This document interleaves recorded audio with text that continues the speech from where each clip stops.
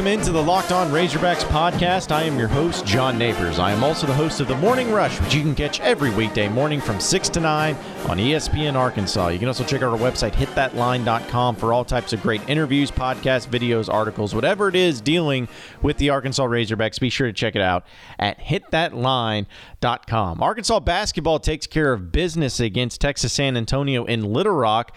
It wasn't necessarily the prettiest of games, but I do have a beef with something that went on during the game. We'll get into that. We'll also talk a little bit about the early National Signing Day happening this week. Looks like Arkansas is shaping up for a great class, but will there be some other type of surprises? And we'll also get into some of the bowl games and your questions from Twitter here in just a moment.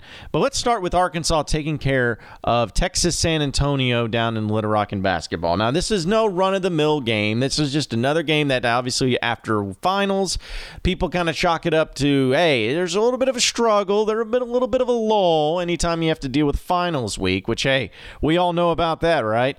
But either way, going down to Little Rock, I have mentioned on this podcast before that I don't have a problem with it in basketball, but Arkansas getting the victory 79-67, which wasn't really a very indicative of what and how close it really was. But the one thing that I thought was fascinating is after the win on Saturday, Texas San Antonio, obviously, is not that great of a team, but Arkansas moves on to 7-2. But Arkansas's record in Little Rock is not that great. 11-9 after that victory on Saturday, barely over 500. And it kind of makes you wonder why that is the case. Now, I am not turning this into criticizing Little Rock or criticizing Verizon Arena or anything like that. I just think it's a fascinating stat. Because there's no doubt that the atmosphere and the crowd there in Little Rock on Saturday was very electric. Very much a pro-home team, even though it was a neutral site game, type of setup where there was a lot of energy in the building. There was a lot of camaraderie. There was everything you would want in a home court advantage for Arkansas. And it's been like that pretty much every single time that Arkansas has played in Little Rock. And you can even chalk it up to the fact that some of these records that they have or some of these losses that they had was in the John Pelphrey and Stan Heath era, which, okay, we may even look at that as well.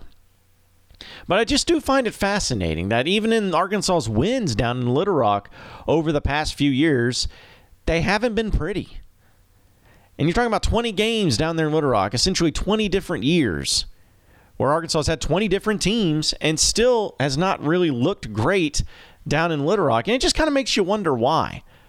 What is it about going down there? Is it just the timing of the game being around finals week? Is it just the fact that you're having to travel a little bit, but you have a home game too, so it kind of feels off to you? Is it the court? Is it the facility? I don't know. But what I do know is that Arkansas took care of business, and they got the win, and that's really all that matters. And I'm sure that a lot of you are listening in saying, well, what does it matter? Well, I do feel like that in college basketball, it's always about finding the advantage of venues, finding the advantages of locations. And if you don't believe me, just look at what Bud Walton has. Bud Walton, to me, without a doubt, is one of the greatest home court advantages you can get in all of college basketball. I know that people talk about how great Duke is, which it is great. At least I've not been, but I've heard. Duke is great with the Cameron Indoor. People talk about Allen Fieldhouse there in Kansas, where the Rock Chalk Jayhawks going through all of it. I mean, we know about a lot of great home court advantages, but a lot of the times it just has to do with the team being good. Arkansas has a great home court advantage even when the team's not good. I mean, you think back to the years of Stan Heath and John Pelphrey, their home record was always really solid. Even when their teams were really bad, there was just something about it, and it was really hard to put your thumb on. But I think in college basketball, home court advantages, or at least having the avenue of having a home court advantage at a particular site, is crucial to the success of a program. Look at what Arkansas has had to deal with in the NCAA tournament. And this is another thing that really has pissed me off here in the past few years, that Arkansas has actually made it to the tournament. If you think back, they haven't really been anywhere remotely close to Arkansas in their first round games. Nowhere close. You had a time where, I mean, it seems like they played in North Carolina about 3 times in the NCAA tournament this millennium. So you have that. They've played out in California. They have played in Detroit. It just seems like it's so far away, and obviously Arkansas has not had a lot of success. Now, that's not to blame anything on not having some type of energized crowd on your side during that game, but my point is that it means a lot in college basketball.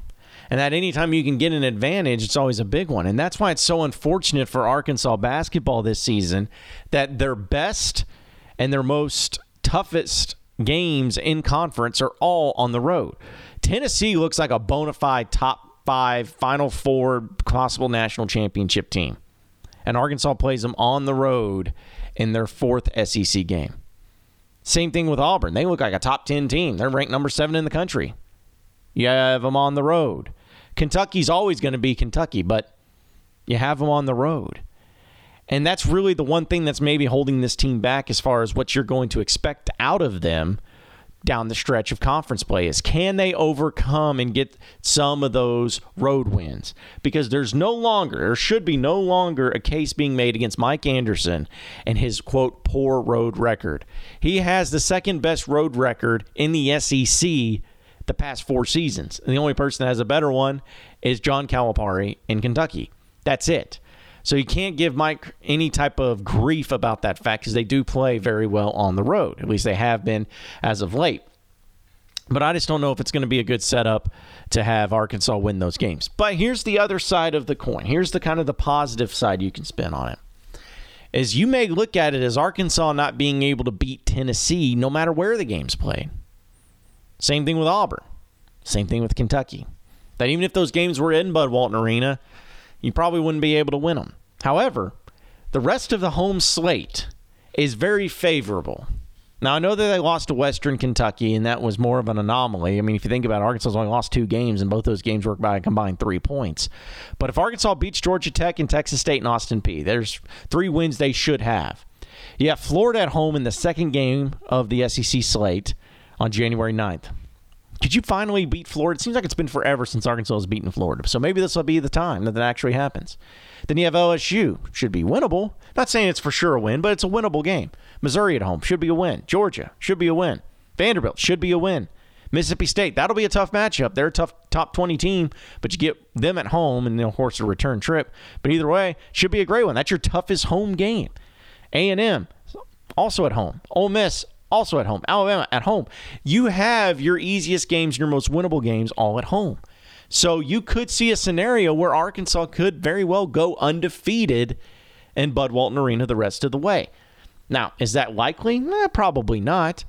But it at least gives you the opportunity to take care of business there. So if you win your 9 conference games at home, just say, for instance, say they won all 9 home games in SEC play. You're talking about just having to steal 1 or 2 on the road, and you're probably in the tournament. And I don't think that's too much to ask. I know that they got a tough slate, but you have to go to Missouri, and Missouri's not that great of a team. LSU's not that great of a team. You have to go there. You have to go to Ole Miss. They're not that great of a team. So you still have a lot of winnable games. And Vanderbilt, that's the other one I forgot. Vanderbilt, they're terrible. So those are the slate of games that you could have where you're playing on the road and could find yourself in a position to, even though you may not have those big wins against those top 10, top 25 teams on the road, like I just mentioned, you are still in good position to make it to the NCAA tournament. And there lies my whole point in this segment. It's about where you play. It's about timing. It's about matchups. And it's about energy. And I think it's also so important that so many times we have seen this team crumble when they went on the road, and they haven't done that in quite some time.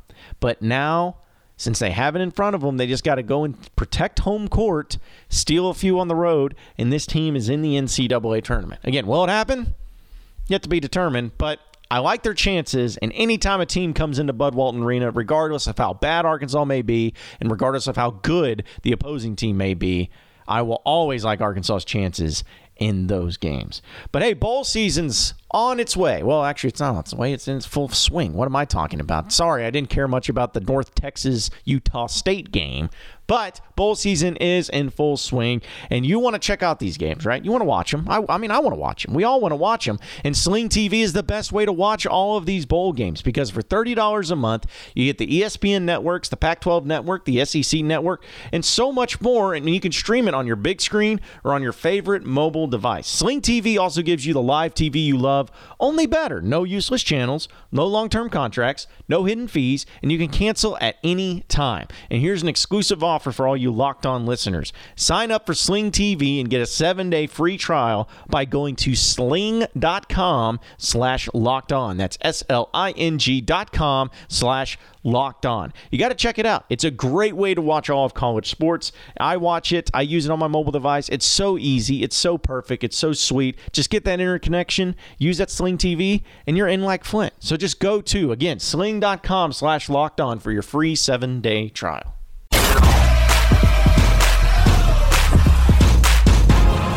You are Locked On Razorbacks, your daily Arkansas Razorbacks podcast. All right, moving on into the next segment of the Locked On Razorbacks podcast. Coming up this week, it's a big week for Arkansas for various reasons, as well as other teams around college football, because it is early National Signing Day coming up this Wednesday. And this is something that a lot of us are having to get used to, coaches, players, whoever, where before it was always just the first Wednesday in February. Every single year. That was the day you had to worry about because that's what signing day was, and then the rest of it didn't even matter. You just had to wait until that day to where you finally figured out what happens with your recruiting class. Very stressful time, especially for fans. I mean, they were glued in, locked in to all the things going on around the country with the recruits that they felt like they had a chance at, all the hats being put on, all of the Bulldogs being brought out. I mean, all the crazy shenanigans that happened with recruiting, it always happened in February. But now you have the new early signing period. And I know it's relatively new. It's been going on for a couple of years now. But it's still something that people are trying to figure out, myself included, of if it's beneficial. Is it worth it? Is it the way that you want it to be? Is it really helping out the game of college football, making a better product for all things considered? And I think that for the most part, it is. I think that there are a few things, obviously, that since we're talking about Arkansas and using them as the specific example, I do believe that there are a few of the players that can really benefit because, listen, if you know where you're going, if you're going to Arkansas and you're all bought in, sign. Why even worry about it? To me, as a player, I would just want to get that off my chest. When it comes to December, and if I'm entering in my final semester of college, of high school, and then maybe I'll go and enroll early into college, I'm signing that dotted line and moving on. If I know where I'm wanting to go. And when you don't sign on the dotted line, if you're committed somewhere and you don't sign on the dotted line for the early signing period, that does kind of make you wonder if that person's really fully committed. Are they waiting for something else? Are they trying to see if maybe they can get a better offer? And it just has a few red flags going up in the air. But here's the thing. Of the 25 current commits for the University of Arkansas, 7 of them have reported that they will be waiting until February. 7 of them. Now, is that bad? Is that bad? I don't say it's bad, but it just makes you wonder why that is, and I'm sure we'll get some understandings and some background behind it when we get to speak with some of the recruiting experts. But just to give everybody an update of some of the recruits and when they will be announcing as far as the times go when they'll sign their national letter of intent. You're talking about Myron Cunningham. He will be at 7 a.m. TQ Jackson at 9 a.m. Malik Chavis at 9:30. Enoch Jackson and Torian Carter at 10:30 a.m. Zach Williams at 12 p.m. Colin Clay at 12:20 p.m. Greg Brooks Jr. Now, this is one that Arkansas is really high on. He's announcing at 1 p.m. deciding between Mississippi State, Arkansas, Kansas State, Kansas, and Southern Miss. He's a 4-star defensive back, so definitely somebody that Arkansas is going to be looking at. 1 p.m. is Bo Limmer. 2 p.m. Zach Zemos. 2:30 p.m. is Mateo Soli. Shamar Nash and Eric Gregory will be at 3:30 p.m. Eastern Time, which is 2:30 Central Time. Bradley Latham will be at 4 p.m., and then Trey Knox will be at 8 p.m. Now, they haven't heard back, and this is according to hogbeat.com. They have not heard officially on when KJ Jefferson, Chibueze Nwana, and Marcus Miller will be making their paperwork filed. And also Dylan Rathke, they won't have a ceremony until February with his other teammates, but he will send his paperwork in the morning. So you don't have to worry about that. That's all well and good. It'll be just fine on that front. So there are a few players, obviously, they're not doing it. But there's no reason to panic about this. There's no reason to throw up your arms and wondering why. I think it's fine for players to wait. Also, because if you're not sure, if you still want to take more visits, if you still want to check other things out, there is nothing wrong in the world with trying to figure things out and making sure that you make the right decision. This is arguably the biggest decision that some of these kids will make in their lives, of where they decide to go and play football at what university. So why not just wait until you understand everything? You have all your ducks in a row. That's fine. I don't mind that. I also don't mind the kids that are completely sold and know where they're going and they don't want to take any other visits or look around anymore. Totally get that as well. It's just, this comes back to how much I despise recruiting. I got to talk about it, and I understand that. I understand how important it is. I understand that if you have a great recruiting class, according to the numbers, you will, stop traffic, have a great team. I totally get that. But it's these type of shenanigans and the type of stress that it causes for so many people involved, including players, including coaches, including fans, including everybody, that just makes it becoming a circus. You know, before it was just sign on the dotted line, we'll go from there. That's what it used to be. That's the way it should be. But it's not that way anymore. You got to have some sort of production, some sort of event, something that's going on that you can say, look back and go viral with, some video, some crazy stunt, something like that. And it just pisses me off because I get so annoyed by it. Just sign your freaking name on the dotted line and move on. Why does it happen? And I'm sure people are like, hey, let the kids have fun. Why? You're signing on the dotted line. You create this circus that is. People try to one-up each other. You know, before it was always a big deal when someone put a hat on, when they had the hats in front of them. Now it's like if you just do that, you're boring and no one talks about you. They want to know exactly what the craziest scenario, the craziest situation will be, and it's nauseating. It's stupid. It's dumb. I don't like it, and I feel like it's going to be the same thing. Even though the early signing period may help it just a little bit, it's still going to be over-the-top ridiculous even during the early national signing period. So I am not a fan of it. I have never been a fan of recruiting, and I don't even know if this early signing period has done enough to be beneficial to everybody because we're still talking about the same things. But either way, it's a big week for Arkansas, and we'll have coverage of it, and we'll talk about it once it gets closer and once we actually know exactly who signed what, and maybe if Arkansas had some surprise commits, that'll be huge as well. But either way, Arkansas is still in great shape, still keeping all the recruits at hand, and take your pills, Razorback fans. It's okay. Just chill. Don't stress out. It'll be fine. I mean, it's got to be fine, right? You can't go 2-10 again next year. And the only way you can get better is recruit your way out of it, so here you are. So hopefully, just hopefully, this week will be the beginning of something great for the Razorback football program and the recruits that they will sign.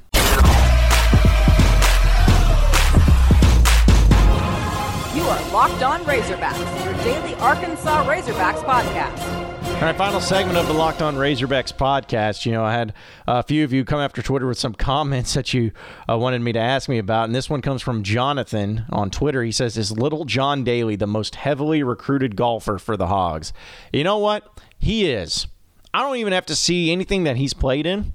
I just know that he is the most highly recruited golfer that Arkansas should have on its radar. That's all I know. I've never seen him play. I don't know how good he is or how not good he is. I don't know anything about him. But what I do know is that he is John Daly's son, and that's good enough for me. Give the kid a scholarship. Let him become something great.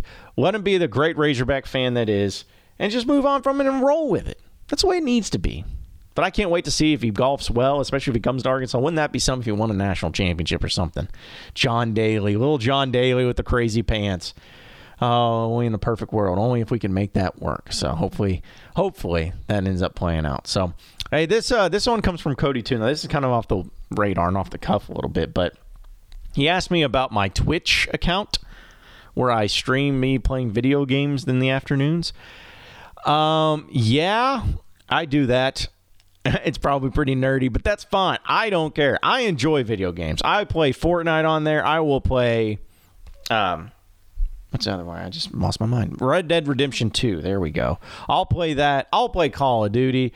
I'll play a bunch of stuff, some old games even. And I do have a Twitch account. It's at SEC Chant. So that's my gamer tag as well on Xbox One. And that is also my Twitch account. So check that out if you want to see me playing. It's funny because at first I was just kind of doing it for fun just to see, because I'm always about creating content and trying new things. And I tried it out, and every single time I've gone live, I've only gone live 3 times, it's gotten more views, and more views.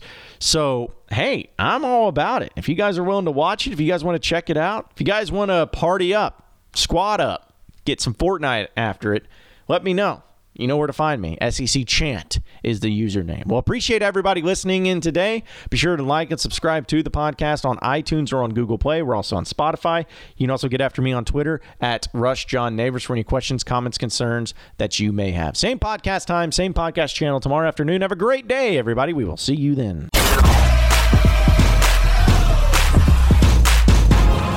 You are Locked On Razorbacks, your daily Arkansas Razorbacks podcast.